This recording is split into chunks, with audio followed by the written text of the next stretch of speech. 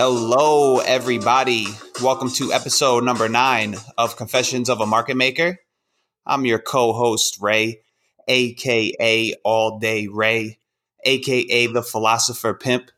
Call me whatever you like, but don't call me whenever you like. And I'm here with my studious co-host, a man who eats, breathes, and sleeps market profile. A man with an illustrious 20-year career of savagely taking retail money. A man who in his heyday has alleged to have squatted with 6 plates on both sides of the bar, aka tree trunk legs. I'm talking about JJ. JJ, how's it going? Good, Ray. How you doing? I am doing good, man. So by my calculations, that would be 585 pounds you squatted. Now I don't know if it's different, like in Canadian, like like kilograms. Do you guys weigh by pounds or? No, each plate is 45, just like in the States. We get our weights from the States. No, like that was a legitimate question. I know you guys use different metrics. You know what I mean for measuring. Well, yeah, it seems like a lot of weight, but where I grew up, people are big, and at 285, when I was, also that's not a great power to weight ratio because I was 285. I should have been throwing more up there. Uh-huh. But at 285, I was one of the smaller guys among my 15 buddies. So that's nuts. That's ridiculous. All right. Well, so just going on about last week, we had on trading performance coach Steven Goldstein as a guest. What were your thoughts about it last week, JJ?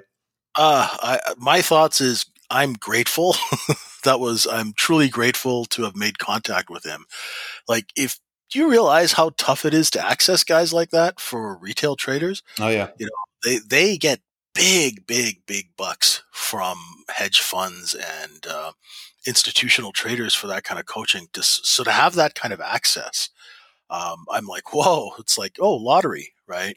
Mm-hmm. Because he's a performance coach, he helps you with edges, and just to be able to open a dialogue with him, to one day be able to, reach out to ask him a question and that sort of thing. And if I do, I'll definitely make it public and and tell the listeners about it because everything I seem to be going through in the retail space, I'm not special. Just because I'm an ex instrument of the paper hangers. I'm not special. I go through everything that the retail people have gone through. And having access to someone like him who's been a trader and he's not just some guy with a fancy degree. Right. He's been in the trenches and he knows what it's like, to lose a limb financially. And, having that kind of access I'm really, really grateful. I was really, really pleased. Yeah, no, definitely. I mean, and even for myself, it was, it was crazy. Like, cause everything he talks about, like 100% applies to poker. Like the similarities are uncanny. And, I've been going through a downswing as of late and just talking to him, I didn't start playing poker again until yesterday. I was finally able to convince myself, all right, take a break. Cause I think I was definitely underestimating how much my emotions were actually affecting me.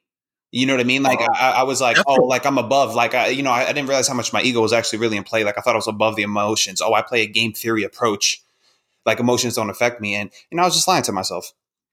It creeps up on you, man. You think you're okay and you think you're stable, and I'll be sitting there and I'll be in a trade, and the only thing now is that I'm aware of it. Mm-hmm. Before I wasn't aware of how my emotions were affecting me. Sometimes I'll just start feeling off, like, something that somebody said or something that somebody did will start entering my mind. I'm like, oh, I'm not in the zone. Right. And then I'll pull back and my buddy Odds, who did a great interview with you guys, he said he goes for a walk. And Jim Dalton always says, get up and go for a walk. Look at the ducks. So I'll do stuff like that or, just to get out of my head. But now I can actually kind of see it coming. Right. Or I can feel, I'm not there. Right. So that's really, I'm grateful for that. I've developed that kind of self-awareness that I was sorely lacking. when I started this. Yeah, definitely, yeah. And if the listeners, if you guys haven't listened to that, obviously we think very highly of Stephen Goldstein. So go back, listen to that. I guarantee anybody could get anything, get something out of it, no matter your experience level. And so, transitioning in today's topic, we're going to be talking about starting your journey into becoming a profitable trader. What's the path going to look like to becoming consistently profitable? And before we jump into that, JJ, I know you wanted to kind of touch on like what's been happening in the market recently. And so, the market's been tanking. And so my question to you, what's your advice? Okay. Like this might be a general question, but like, what's your general approach to navigating these types of markets? Okay. First of all, if you're a seasoned trader, you probably don't need any advice from me. You know what to do. This isn't your first barbecue, right? But newer traders, okay, when markets start coming off like they did yesterday, the day before, and the day before that, after they've hit an all-time high, you are going to get other time frame in there selling. This is called distribution, or as one of my dark clients used to say, distribution. So that what you're doing with these markets, you have to understand why the market exists. We take a market up, so you chase it, and that's what's been going on for the last since easily since June. The market has been going up on very, very bad structure, right? We're literally building, houses of cards on foundations of sand, right? So that market has been creeping up, and they got it up to an all-time high, and they're like, okay, boys, it's time to backfill, right? It's a little overextended. So what they do is they start to sell out. And once they start to sell out, what they're doing is there's all these orders, good till cancel orders from the month, from the week. And they start to get filled because people will chase a market up. So what you're doing is you're distributing what you bought, in the S&P, for example, in the 2700s, you go and you pick up all that paper and you take it up and then you sell it all the way down, right? And when as Jesse Livermore said this, not me, that you can sell a lot more stock on the way down once you've taken a market up, or not manipulated it, but ticked it up the way they have. So for new traders, when these sort of events happen, like the Chinese currency crisis that happened, and then was fixed. When these sorts of events, and I don't want to say black swan, but when these sort of strange events like that happen, sit out of the market and watch the price action.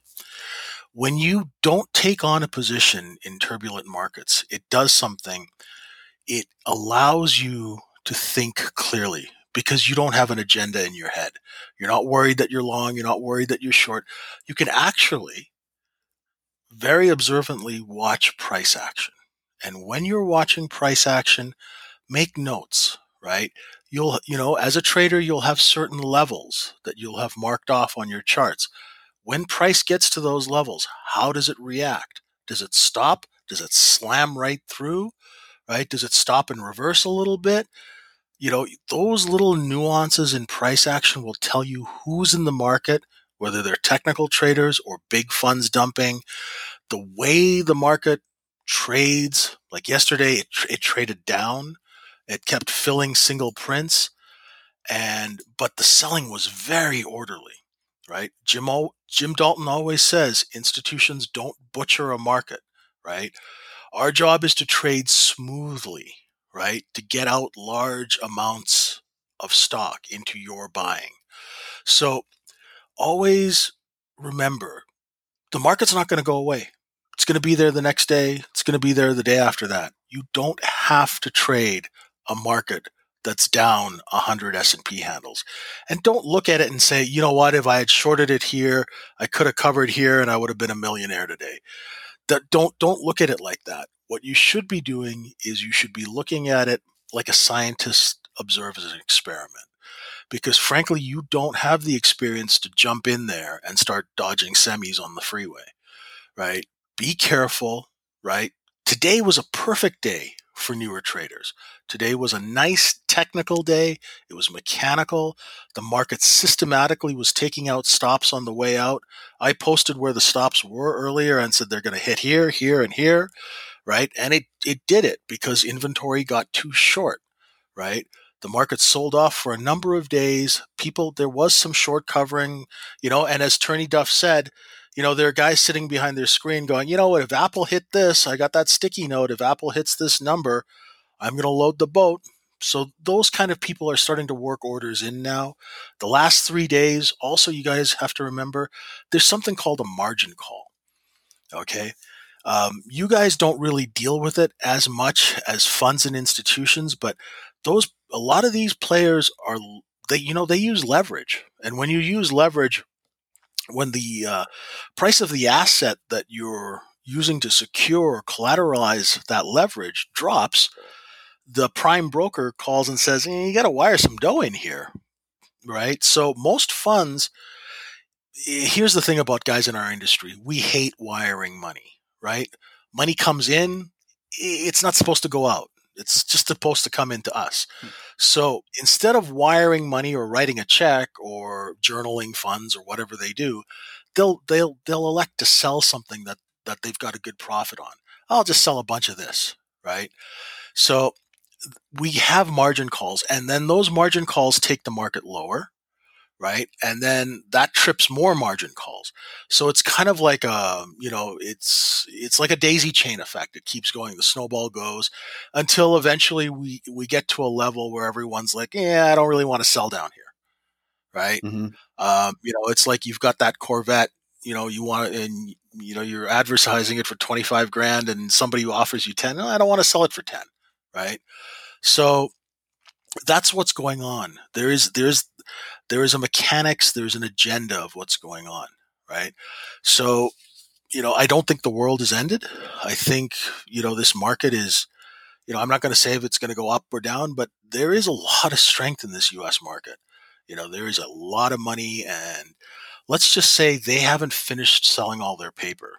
This was a good, healthy correction. It could go down more. It could zigzag for a while and balance itself out. When you drop markets on their head like this, it's kind of like getting a good punch in a fight. You get knocked down, you get up, and you're seeing stars for a little bit, and you're a little dizzy. That's what it's kind of doing right now. So, but today was a perfect day for newer traders because it was technical. You could trade quite easily in and out because we were in balance. We were in the previous day's range, right? A lot of people got cut up yesterday.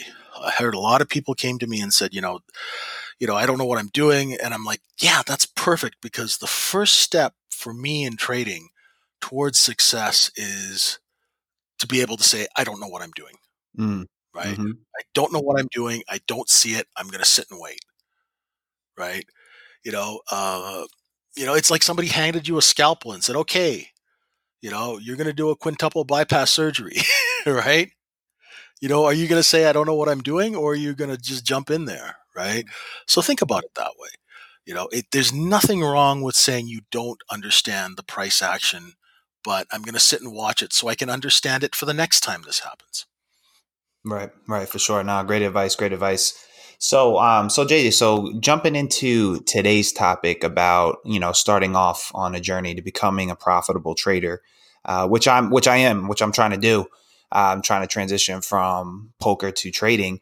And I just want to ask you, and I know we discussed this before a little bit, but I want to go a little bit more in depth. Like, how long did it take for you to become comfortable retail trading? And if you don't mind sharing, like, how long did it take, before you were profitable?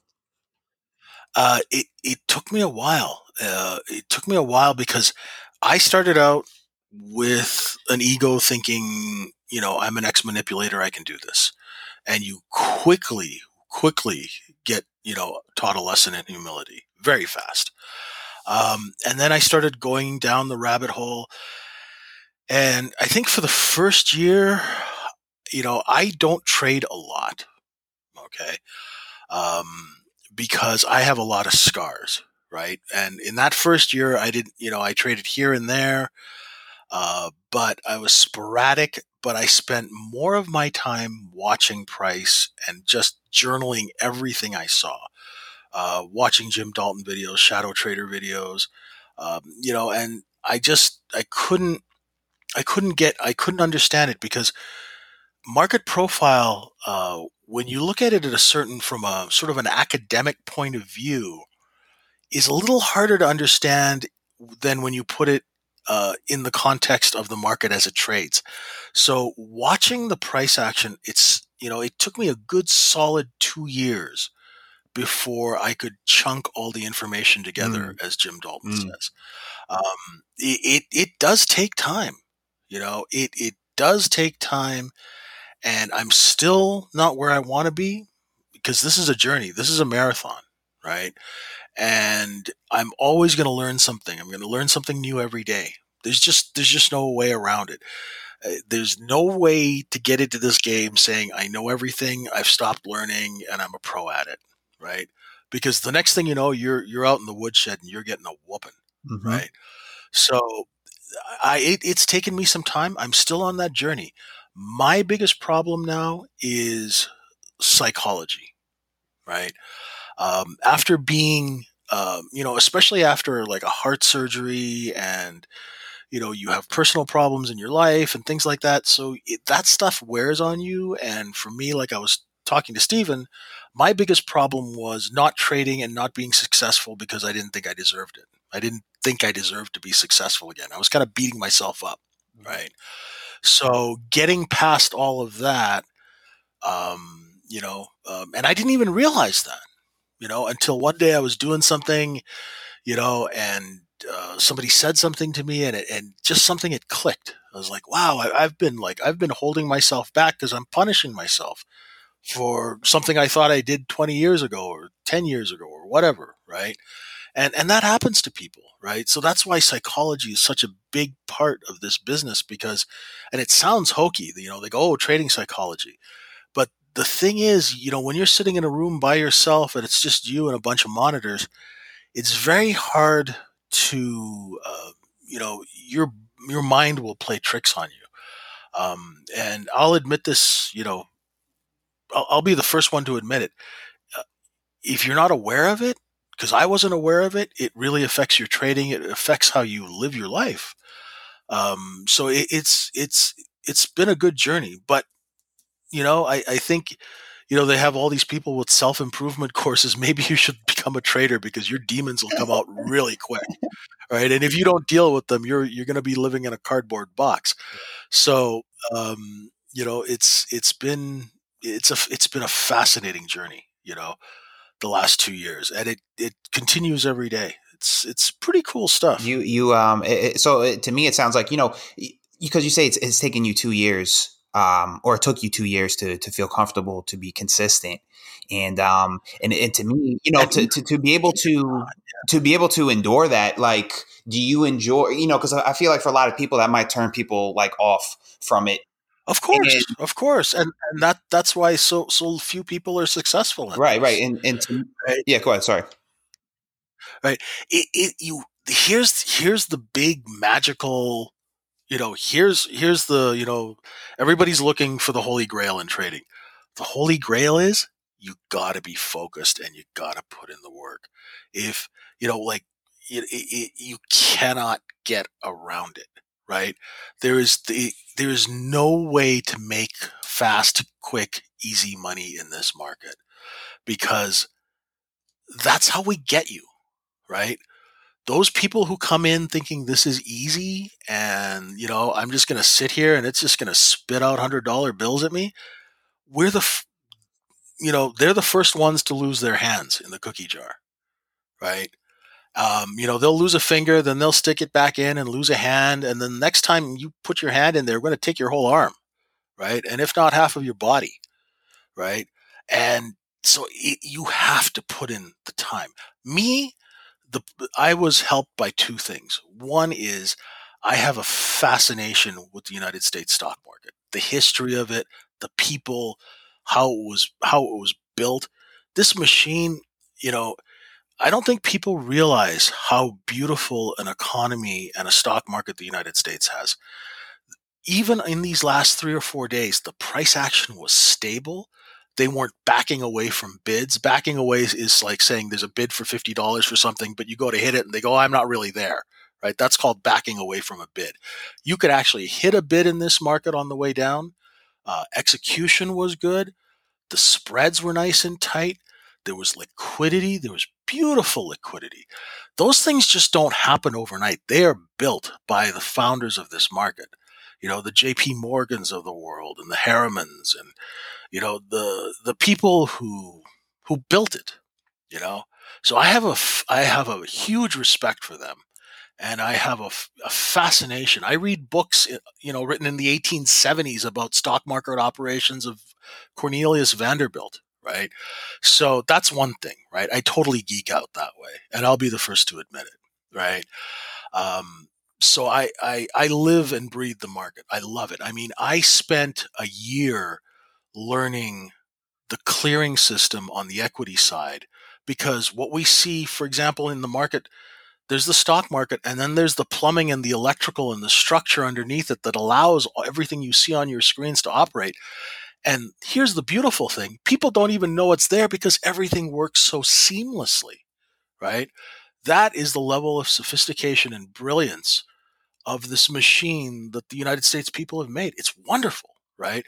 So I could talk about this for hours, right? Because for me, I'm in love with the market and how it works and the functions of it and just the little details that people don't really care about, but they kind of make a difference. So you got to have that. That's why this is not for everybody, right? I have a passion for it.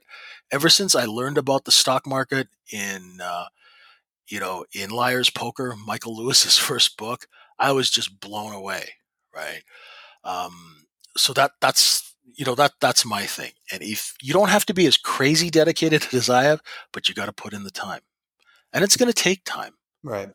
you know. Right. Yeah. No, and that's what I was going to say before. Like, that's what strikes, talking to you is that, like, you just have such a love, like a deep love for it. And, having, for whatever pursuit that, someone's trying to pursue, you got to have that love that's going to, help you through like the tough and the difficult times, so, to keep you going. And then also it seems like you love the challenge of it as well. I love the challenge of it. I love taking things apart and when I was a kid, I took my first bike apart when I was like 6 years old. It took me a long time to put it back together again. But I always loved how things worked. And I had about three uncles who were engineers, and they all worked for the defense companies in California. And I loved that. I thought I was going to be an engineer, but I wasn't smart enough. So, well, you found your calling, man. You found your calling. And so JJ, let's take a quick intermission, and we're gonna bring back a segment that we did a couple weeks ago. I'm gonna put on my clergy outfit, and so now I'm Father Paulie Walnuts here. I need you to confess your sins before the Lord. What market making sins have you committed in your past? Oh, this is a bad one. We were a bunch of people were doing a deal. It was one of the very first internet deals that they used email to promote, and back in the late '90s. And this thing was trading liquid. And the deal guy, the guy who owned all the stock, he was a stockbroker at one of the bigger Vancouver brokerage firms, but he owned all the stock in this company and, of course, his offshore accounts. And the promotion started going, and I had a client, who was owed about. I think that my client was owed about 200 grand in stock on this deal, and I liked my client and everything, and I didn't really like this broker too much. And the day that it started ripping, this thing was liquid. I mean, it was $5 on the OTC bulletin board back then.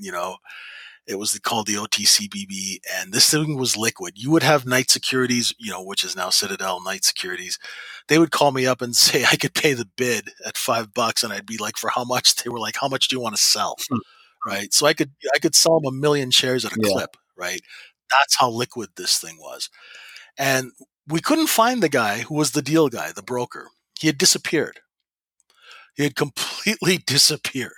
Nobody could find him. The stock was trading, but it couldn't get above $5, right? And technically, it should have been able to get above $5 because it was a clean shell. And this guy, who we shall call Mulrooney, he had all the paper. So they sent me to look for him in the building, in the stock exchange building, and and I found him, and he was hiding in a janitor's closet, and he had 3 cell phones going, and he was selling stock behind everybody else's back. Wow.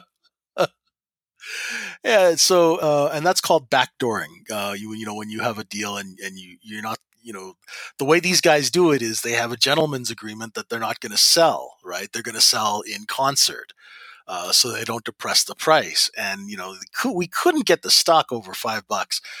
So I find him, and he's got 3 cell phones going in the closet, and I just looked at him, and here's where I sinned. I should have told my clients what he was doing. Oh, JJ. Oh, okay, I didn't, because I knew that they would have had him clipped. So, But like, seriously, I mean, it was like $25 million worth of paper, right? I mean, that's, you know, like, you know, he was just sucking up all the hey, people don't know. People don't mess around in Vancouver. Be careful out there. Well, I mean, you think about it. Some guy's going to beat you up for $200 on the street. What are they going to do to you for 25, 30, 40 million US dollars? I mean, that's real money. You know, so I was like, they were like, did you find him? And I was like, no, I couldn't find him. Right. So, and, you know, and I thought, you know, he would, you know, I thought he would cut up the stock, you know, the proceeds later or something like that. But he never did. He took the 25, I think he made like $40 million off that deal and in like 2 weeks. And, you know, he booked it down to the Cayman Islands, and then he proceeded to like make hundreds of millions, by, you know, robbing from everyone. So, yeah, that is my market maker sin. But I did it because I knew that they would have, like, you know, you wouldn't have been able to identify this guy with dental records if I had snitched on him. So. Well, I could see a rationale behind it. Not so bad. Not so bad. Now, JJ, how common were like people like backdooring each other like in these scummy moves? How common was that, or was it like a minority? No, that's every day. Every day. You know, I mean, the way a lot of these guys live, the professionals and there's different types of stock promoter. They're like guys who are actually venture capitalists who will do it and fund the company and actually try and build a business. And then we have what we call ruthless paper hangers. And the ruthless paper hangers, they will literally take down their own family. Like, you know, I knew brothers that would like take each other down for $5 million here and there, you know, or one brother's a promoter and he gets his other brother to warehouse a bunch of stock for him, and then he walks on the debit. That was common, you know, because a lot of these guys, you know, they come from all sorts of backgrounds, and that's okay. But the way they think is, if there's $5 million on the table, it belongs to the guy who picks it up. Right. Yeah, no, it's savage. It's just a straight, you know, dog eat dog. But yeah, I mean, especially with that type of money involved, you know what I mean? You know, I guess it's not that surprising. But yeah, I mean, that's why I had a lot of business, because when market makers have a buy order, they will call me to show me first bid, right? And I will pay them handsomely for doing so. Right? Because I am Larry the Liquidator. I have to, you know, because my clients, they only ask 2 questions, right? They ask, how much volume did it trade? How much did I sell? And those are my phone calls at the end of the day. That's it. They don't care what price, right? They just want to know, what percentage of the volume did you get out for me today? Right? And if it was any less than 20% of the volume, guess what? I'm fired. Yeah. Yeah, wow. You know, interesting stuff. No, I always love hearing these stories from you. You know, we don't, you know, I guess like retail traders, you know, we don't hear too much of this stuff. It's always fascinating.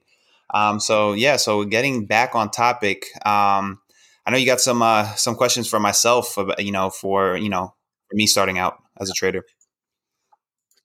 Definitely. You know, first of all, you know, just personal stuff. You know, I know you were born in New York. But where did you grow up? Yeah, so I was born in New York. Then I grew up in Northern Virginia, outside of DC. Oh, cool, cool. And we know you play poker for a living.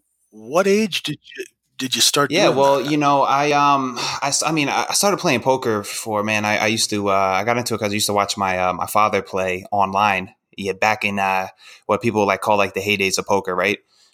So the poker started getting like real popular around like the mid 2000s. And so, man, I would say when I was probably like 13, I started playing online.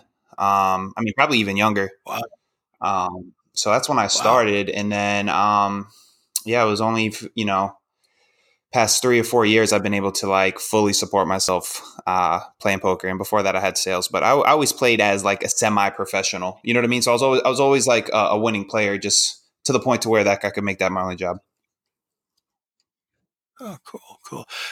Now, I think I think someone said that you won a seat at the World Series of Poker for your dad when you were like 13 or something like Yeah, that. yeah, yeah. When I was, yeah, I guess that information's out now. Yeah, because that's obviously not legal. They can't do anything to you Yeah, now, obviously can that's they? not legal, but yeah, I guess I was 13. I mean, trying to think of what grade. I was probably like maybe my first year of high school, or Okay. yeah, so probably around 13, 14.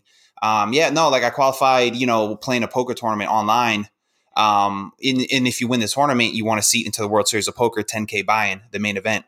Um, and so obviously me being Wow. underage, I couldn't play in it. So it was my dad. It was my dad's account. And so I won him into it. And then yeah, he wound up cashing the tournament for, I believe it was like 40K. So so Nice. yeah, it was a nice That's little score nice. for the family. Oh, that's great. Jeez. It's a family that works Yeah, yeah, together. yeah. That's great. So, whereabouts do you live In now? South Florida, West Palm Beach. Ah, fancy. That sounds nice. I dream of Yeah, yeah. Florida. Well, it's nice, but like living here for a while, man. It's funny. It's like it's a lot different from, we'll say, like northeastern United States, or like mid Atlantic. Like I would always enjoy the summer months. Then the winter months are a little uh not as enjoyable. Now here, the summer months, it's like unbearable. It's so hot. You walk outside for 5 minutes, you're sweating. But the winter months are Oh, it's perfect. You know what I mean? 70 degrees, nice breeze. So, but yeah, no, I like it for the most part. I'll swap you anytime up here. I think we've probably got another Well, 6 or 7 weeks, and it's well, going to that's what I start was wondering. snowing. You were saying like when it, maybe if you're having a bad day trading, or like you're keeping your gunpowder dry, as you like to put it. You're not trading and you want to go for a walk. How the hell you go for walks in negative 30 degrees outside? I wouldn't want to even step outside. Yeah, well, that's why God invented Gore-Tex and Tinsolate. Thank goodness. It's funny because I moved back here after 26 years in Vancouver, and I was dreading it. And but now winter clothing is actually quite warm. It's not like in the 70s and the 80s when everything, your clothes got wet and then it froze.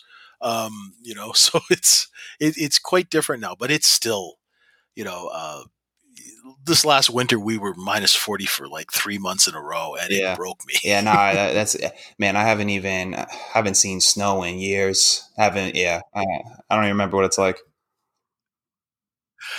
We don't get that much snow, but it was cold.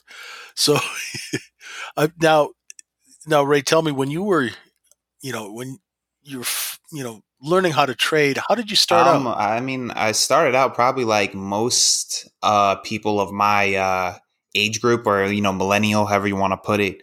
I was trying the penny stocks, like the low float, the penny stocks. Wow. Yeah, yeah. So the Okay, exact thing so that you condemn. well, I mean, listen, I mean, we got to eat, Yeah. right? I mean, No, you fed off me. Oh yeah. Oh yeah. we yeah, I mean, we Yeah, need yeah. Shout fresh out to meat, right? your You know, I mean, your nice fitted suits. it's yeah, that's tough. And how did you, I mean, obviously you didn't do No. great at it. I mean, that's a very, I think in, I think 6 years now of talking to retail traders, I have only met one guy who has successfully traded penny stocks. But the guy drinks about 4 pots of coffee a day, and he executes so fast. The guy is like a human algorithm when he executes really quick. My buddy in Texas, I mean, the Bish, that guy. He's the only one who is out of hundreds of people I've spoke to. So that tells you, you know, it's a rigged game, and he understood that it was rigged first, so he kind of was in that frame of mind. So now that we've been hanging out, right? I've been preaching the gospel of market profile. Um, how you know, uh, tell us your thoughts on this. well, my thoughts. Well, just learning about it. I'm still in the process. Just watching the markets and talking to you. It just seems like a much more sound approach, if that makes sense. And just talking to you and then talking to others who really vouch for market profile. It's like I guess I got fooled before, and I could say that. You can tell from the people who teach who are real and from the people who aren't. You know what I'm saying? Or kind of like the charlatans, or however you want to put it. And yeah, no, I'm just still in the process of learning it, and I'm looking forward to putting it into action here in the next couple months. That's good. That's good. Yeah, I've been working with you a little, and we haven't even really started yet. So I'm looking forward to that. Now, you're a father. How old is your son? I want to get the people to know a little bit. Yeah. So my son is 5 years old.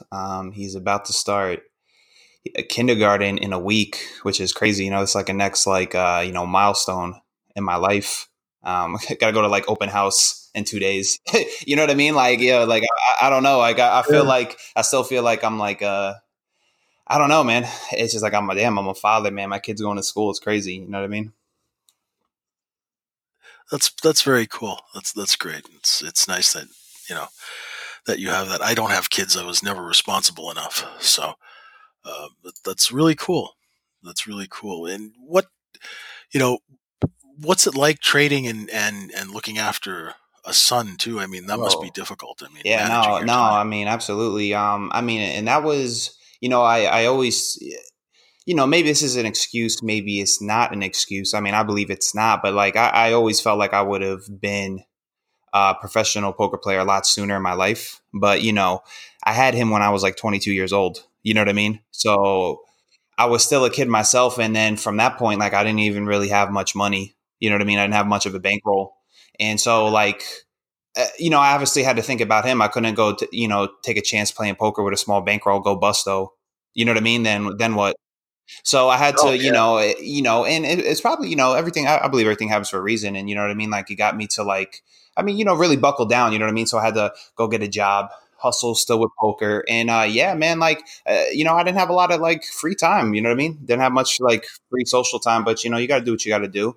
Um, but No, it's good. yeah, no, definitely managing the time is hard, and then obviously me, and this is why another reason like I haven't fully gotten into trading, and it's tough. And me and you have talked about this like offline. Is like I still got to make money now, right? How do I make money playing poker? Exactly. But I Exactly. want to just totally dive into market profile.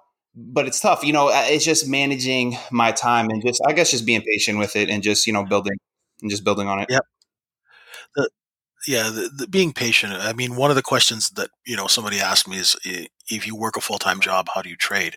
And I might as well cover this now because we're there. But a close friend of mine, she asked that, and it is hard. I mean, I look at it.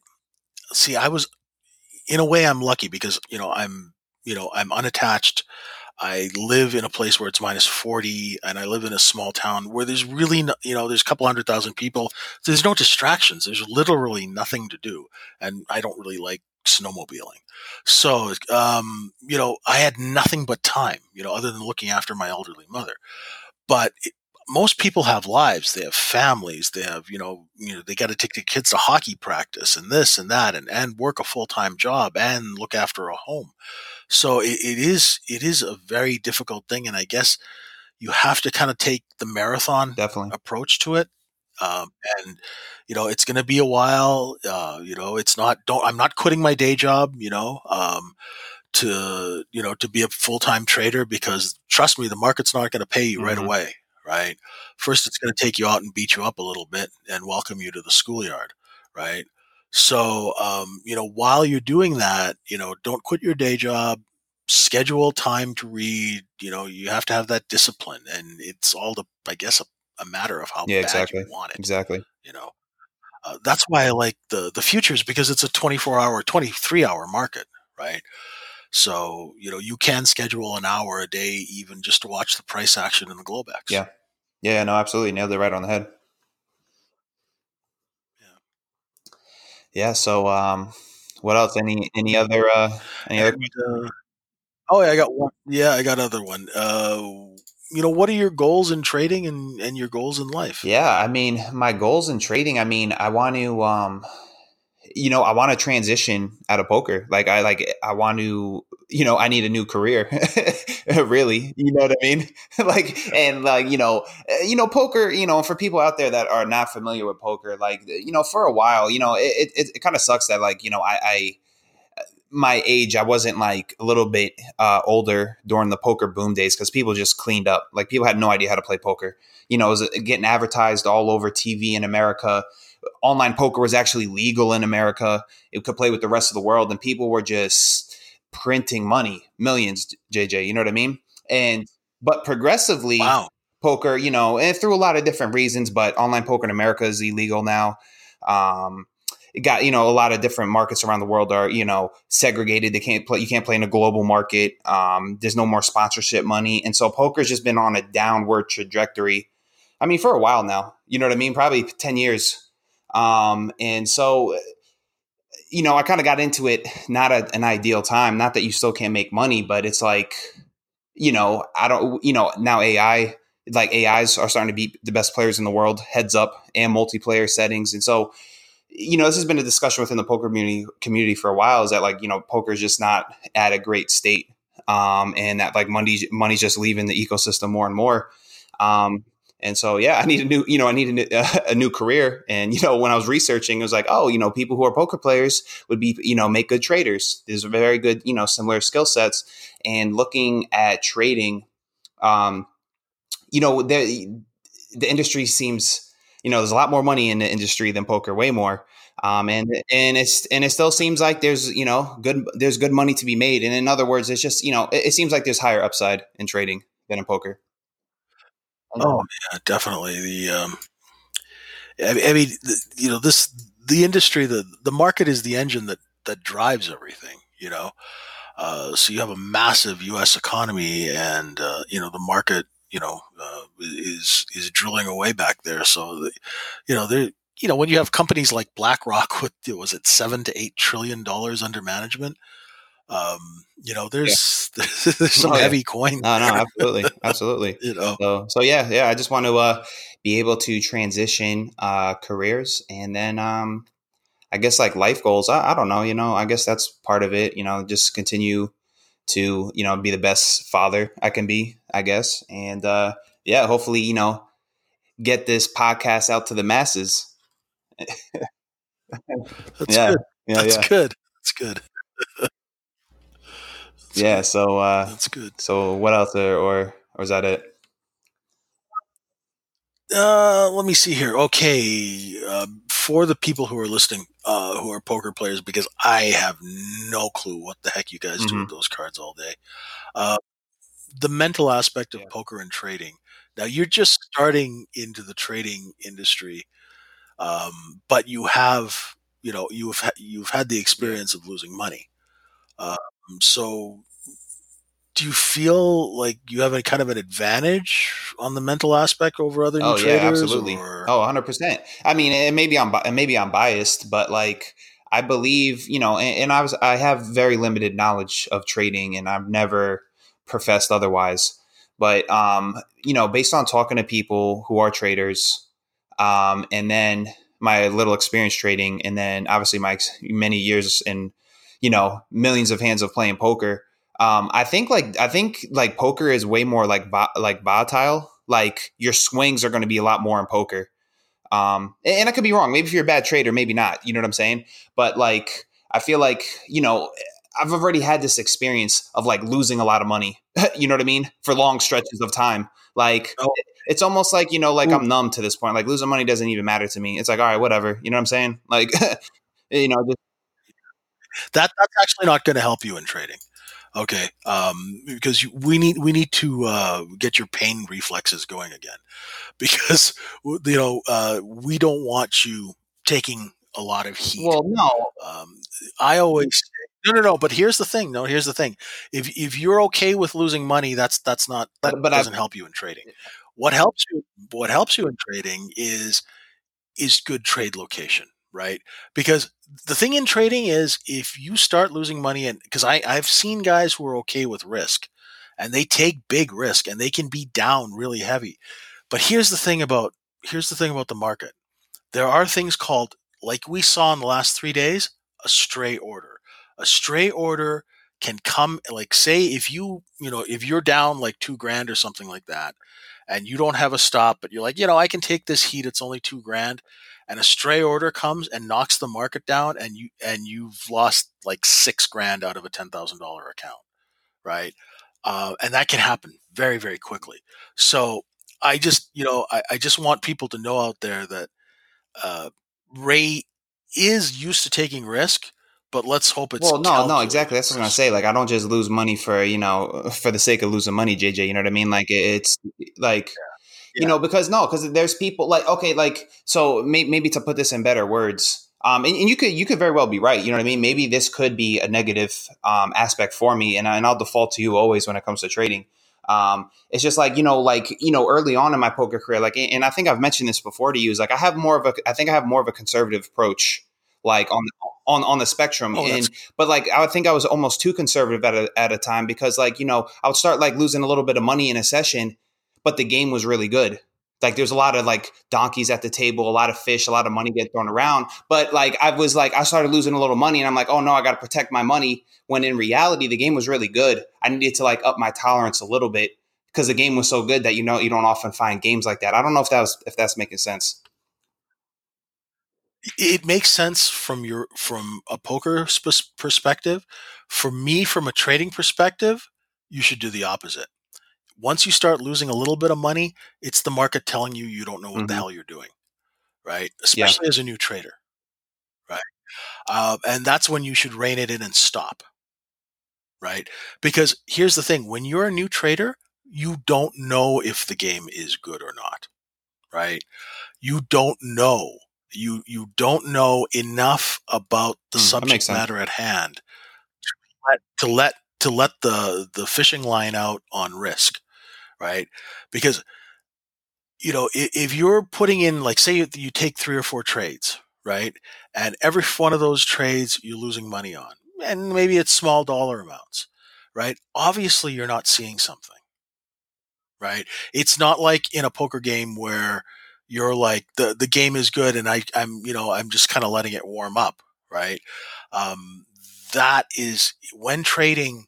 If you start taking losses consistently and you are new, I'm not saying like older traders, they can take a few losses because they're sending probes out into the market because they're testing to see how price reacts or something like that. That's Mhm. that's completely different. But if you're a new trader and you take 2 or 3 losses in a row, just stop. Like, do me a favor and just stop for a little bit, right? And don't think, oh, I can keep going and outpace myself, because you don't know enough. You don't know enough about what's being going on in front of you. Like, you're literally playing with fire, right? So stop. That is like that. That's why I've never blown up an account. I've taken hits. Trust me, I've taken hits. But when I'm in there and I do a few trades and they're not going the right way, or the prices, see, I will have a thesis. If it gets to this level, the price should, like today. Today was a perfect example, right? A very technical day when we got to halfback on the profile. Price stopped to the tick and reversed. That tells me technical traders are in there and it's okay to go long, right? And my stop is literally 3 or 4 ticks, right? Now, if I get blown through those 3 or 4 ticks, it tells me there's order flow that's present that I'm not seeing, right? So stop, right? Take a look, reassess, right? So yeah, I understand. Now I'm kind of understanding the poker thing a little bit more, and it is a little different. No, It is a little different. the point that you bring up is like now you got me like totally thinking like maybe that is actually what I perceived as being a strength because I have like experience with risking money. Yeah, this might actually be a weakness. Yeah. Because like what I've always thought was like different with poker. It's like like I can be playing like really good JJ, right? Like, so I'll give you the example from what I was at last time. Like, I'm at a really good table. I'm playing well, and I got all my money in, right? I get all my money in against another guy, got all his money in, and I'm 90% favorite. That's the right play. That's the right play to make. Yeah. But I'm still going to lose 1 out of 10 times, Yeah. and then that happens. You know what I'm saying? See, the other thing too, I'm kind of thinking about this. I'm not a card player, so the poker game, like say you're sitting at a table with 4 guys playing poker, right? And you're the best one at the table. In mid hand, a new player is not going to come in and make a bet. No, right. If the guy, if you, yeah, right.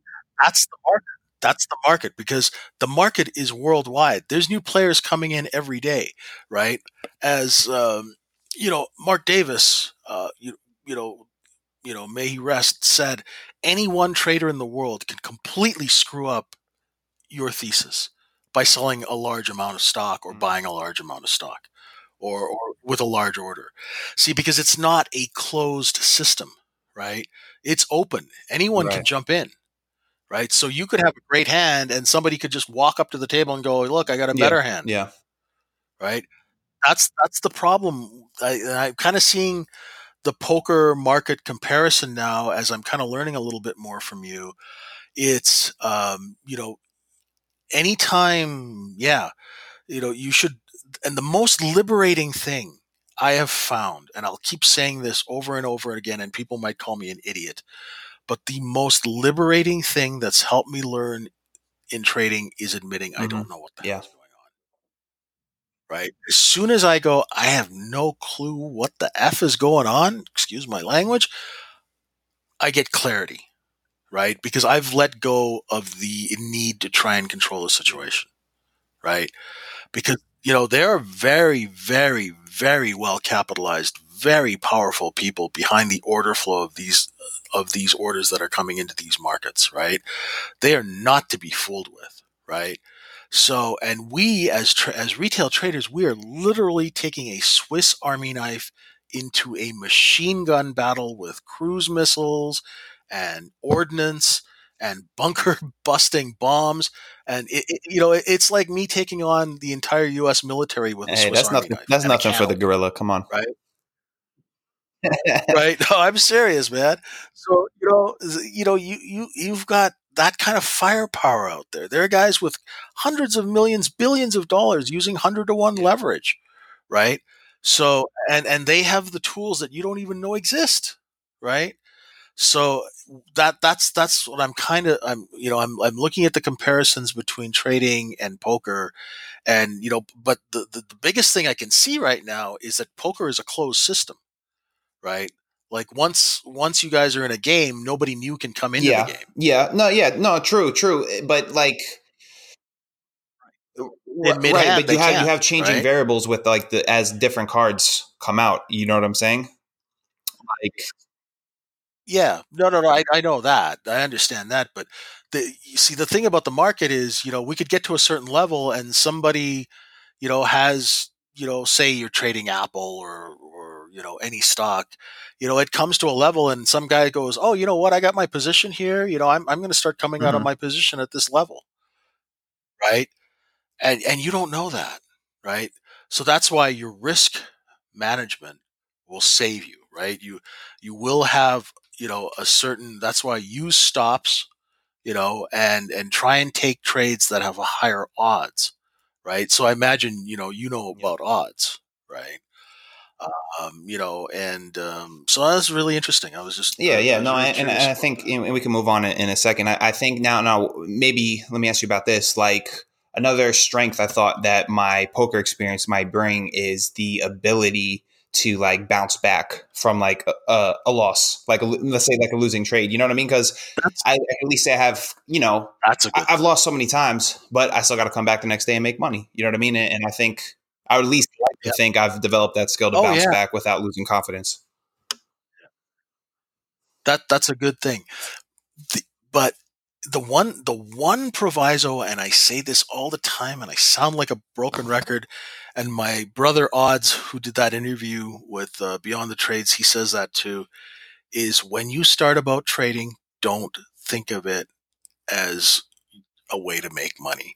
Learn how to trade Right. well, right? If you learn how to trade well, the money will come, right? But if you're focused on saying, I need to make X amount of dollars every day because I quit my job and I need to pay the rent, we are going to eat you for Yeah, I mean, lunch. yeah, no, for sure. And like that's, it's easier said than done because like I feel like we're so, as humans, we're so like It is. results oriented. It You know what is. I mean? It is. It is. It is. That's why retail trading is the hardest thing I've ever done, you know, because there's so many things like that that you're not aware of, right? Because you think, okay, I can go and make $1,000 here or five, and you just, but you're not thinking about trading well. And when you're focused on the money, you're not really observing the price action. The biggest thing where I turned a corner and I could see is when I didn't think about putting on a trade. I didn't think about the money. Like this morning, the market opened, and in the first minute, guys are like, "I'm long, I'm short." Da, da, da. I'm like, "Listen, man, they haven't even started baking the cake yet. They haven't even put it in the Hmm. oven." You know, let let the market open. Let the references develop. See who's in the game, Hmm. who's playing, right? Because a lot of the times we spend a lot of time figuring out who's at the table if you're a poker player, right? Because that, we have to figure out who's sitting at the table, who we're trading against, what Right. Right. participants are in the market that day, right? See, when you start playing poker, I mean, online, obviously, it's a different game because you don't know who you're playing against. But that's the thing. First, that's why I'll let the market open. I'll watch it, and market profile, the TPO charts, they will tell me. Mhm. Those charts will tell me who is in the market today. Because we dropped the market on its head and it's a little dizzy. They just let it trade by itself and did some short covering, right? And the internals that Peter Resnicek talks about really back that up. It showed that the market, I call it Christmas tree breath, Nasdaq negative, positive, New York negative, and so it was back and forth and back and forth, and it was a beautiful interplay between wholesale and retail, right? You know, uh, you open up a market, you take it down, the sellers run out, and as soon as you can see that the sellers are running out, the shorts start creeping up their bids to cover.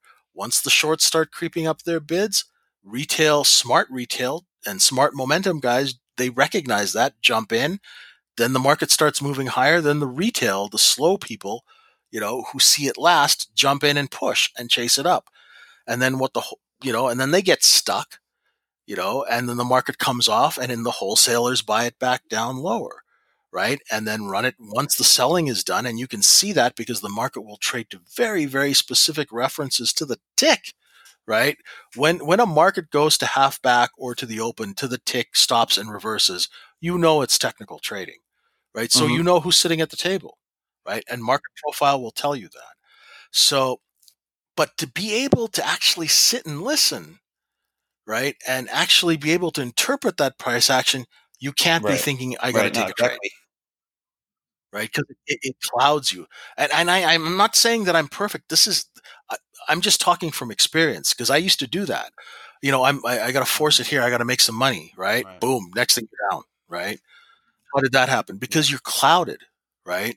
You're thinking about, you're thinking about paying your phone bill when you should be thinking about where is price stopping? How is it behaving around Exactly. It's these references? having that presence that Stephen Goldstein talks about and is so big on it. But I mean, he's totally right. Just being, immersed in the moment, present in the moment. Oh, yeah. And and it's funny you even said it, because this is how I equate, like, the market profile and the way you describe it and what I've been learning is like how you said, like in poker, like, and even for online poker, like, which I play, JJ, I can even, even though like it's not face to face, I can tell by somebody how he bets, his bet sizing, how he, Okay. just the style of play he has. If, I'll get it, I won't know for sure, but I'll get a general idea if this guy's a pro, if this guy's maybe, he's okay Okay. player, or this guy's just a total fish. You know what I mean? And then, yeah, Okay. well, then Okay. obviously, then you have That's good. multiple players at the table, right? And then you got to understand how that changes the dynamic, because no one table is going to play the same way, right? Because you might have a table of all pros. That's going to play way different than a table with just me and then, two average players and three fish. You know what I mean? And so you got to understand how, Got like, it. it's like Got it. almost like the metagame, they call it. You know what I mean? How the dynamics change, the game, if that makes sense. Hmm. No, that's a really good thing, because that analogy Right. is what I just talked about. Like, who's in the market? I always say, who's who in the zoo, right? Who's in the zoo this morning? Um, so that's really cool. So that's another poker Right. reference that you can use in trading. Is you're figuring out Right. what the other Which is people are huge. doing. Which is huge. Yeah. Yeah, So, yeah, no, definitely. good stuff. Good stuff. I mean, anything else, or should we jump into the listener questions? Oh, yeah, we better take the questions before we Yeah, drone yeah. on No, too no, no. long. I think hopefully people will like this. I think it's been good so far.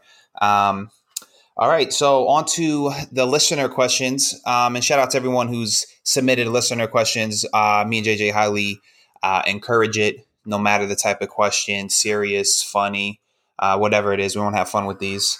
And so first question is from at Capture Theta 135. On a massive down day like today, are the market makers just waiting for the tap on the shoulders, giving them the green light to ramp it back up? And I'm pretty sure it was referring to not today, but the day before, what, 8-5, right? August 5th? Well, oh, Yeah. yeah, or any day actually. Uh, yeah, no, well, the tap on the shoulder is when the selling volume dries up. You got to remember, market makers are there to provide liquidity. They take the other side of your trades. So they are the buyers when nobody's buying, and they're the sellers when nobody's selling. So they are putting themselves at risk to give you the liquidity to trade this market. You think about it like that.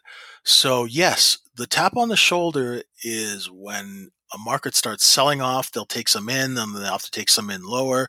Taking it in means buying, right? So they'll, it's $50. Okay, there's people selling at 50. I got to buy it. Then, I got to buy some at 40. Then I got to buy some, and it keeps going down. So I'm averaging down and averaging down, which is not how you should trade, right? But as a market maker, you're averaging down as you're taking in Mm-hmm. retail sellers, right? Because that's your job. You are there to take the other side of the trade. So the tap on the shoulder is when that retail selling dries up, right? And when that dries up, then what you do is you give it a little bit of you goose it a little bit, and you start moving the bids up. If there's nobody hitting your bids, you start moving the market higher and higher. And then once the intelligent momentum players see that the market's starting to creep up and that the selling's drying up, they'll jump in and they help you.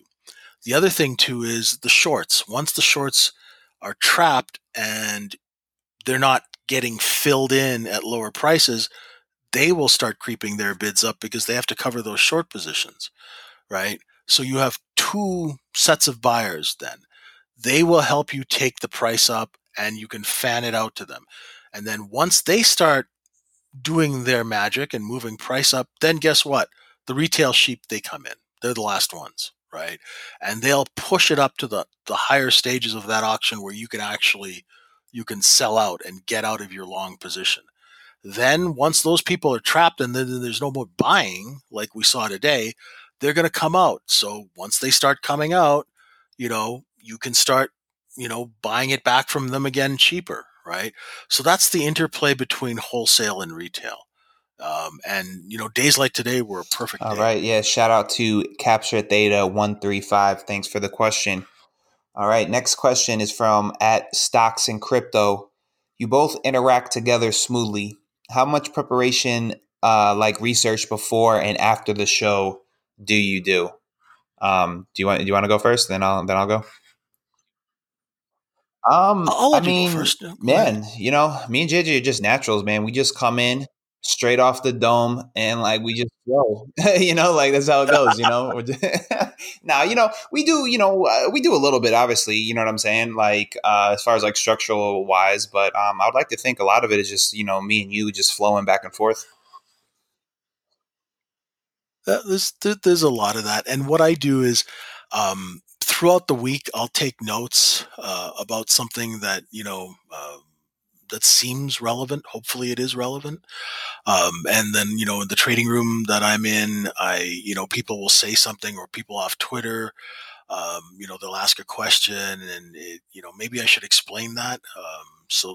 I do my whole life is basically one research project. It's been like that. I was one of the first guys at the firm to read SEC filings back in the early '90s. So I'm always doing research. I'm Yeah, always you're the man, pulling things JJ. apart. And shout out to Stocks and Crypto for the question. Appreciate it. All right, next question comes from at Trading After Hours. You both refer to playing in traffic when trading often. What exactly does that mean? Um, when when trading often and trade playing in traffic, once again, market profile. When a market opens, if it's choppy, if it's up and down and up and down and up and down in a range, what they're doing is they're picking your pocket. There's counterbalancing order flow coming from the sell side and the buy side, and it's just playing off each other. So what I say about, and once you recognize that, you realize you don't want to trade that unless you're a very fast scalper, right? But if you're not a scalper, that's when you sit and wait. And that's what I tell when I'll tweet out something. It's like, don't play in traffic. It's choppy. There's a lot of semis going back and forth down the freeway, and you're out there, playing tiddlywinks. You're gonna get smoked, right? And then they'll be like, "Oh, you got stopped out." It's like, yeah, no kidding, you got stopped out. It's a choppy market. You don't know what you're doing, right? Just sit out and wait, right? Uh, Patience is the hardest thing, and I'm not saying that this didn't happen to me either. Be like, oh yeah, I know what I'm doing. I'm feed market makers order flow for 20 years. I can trade this chop. Well, guess what? I didn't, right? I'm not saying this that I'm better than anybody else. It's just that when you see price going back and forth in a small range, 3 ticks, 5 ticks, that kind of thing, just just wait, because the market is waiting for more information, right? It's telling you, don't jump in here right now, right? So just sit and wait. And yeah, playing in traffic is really never good. The Yep, results as never you always seem to say, be keep good. your gunpowder dry. I don't know. I don't know why. I don't know why I love that phrase so much. I don't know. It's just from it's just like, yeah, or save your bullets is another one. Like if you're going to be in a gunfight, um, you know, don't don't shoot the gun up in the air. Save those Mm-hmm. bullets because you're going to Amen. need them. Amen. All right. Shout out to Trading After Hours. I appreciate the question. All right. Last question comes from at M Trading Media D. When are you guys going to ask me to get you sponsor for the podcast? Trading company listening would be crazy not to lock up you guys now for a sponsorship deal. Your podcast is educational, entertaining. Thanks. Well, yeah, thanks for the compliments. Obviously, we very much appreciate that. Hey, if you want to go out and get us a sponsorship deal, anybody listening, me and JJ like money. Yeah, let's do it. We would be happy to entertain something like that. And thank you very much. And I apologize for the. I just want to say what I just said about the gunfight thing was insensitive, considering what's just happened, and I want to apologize about that. That's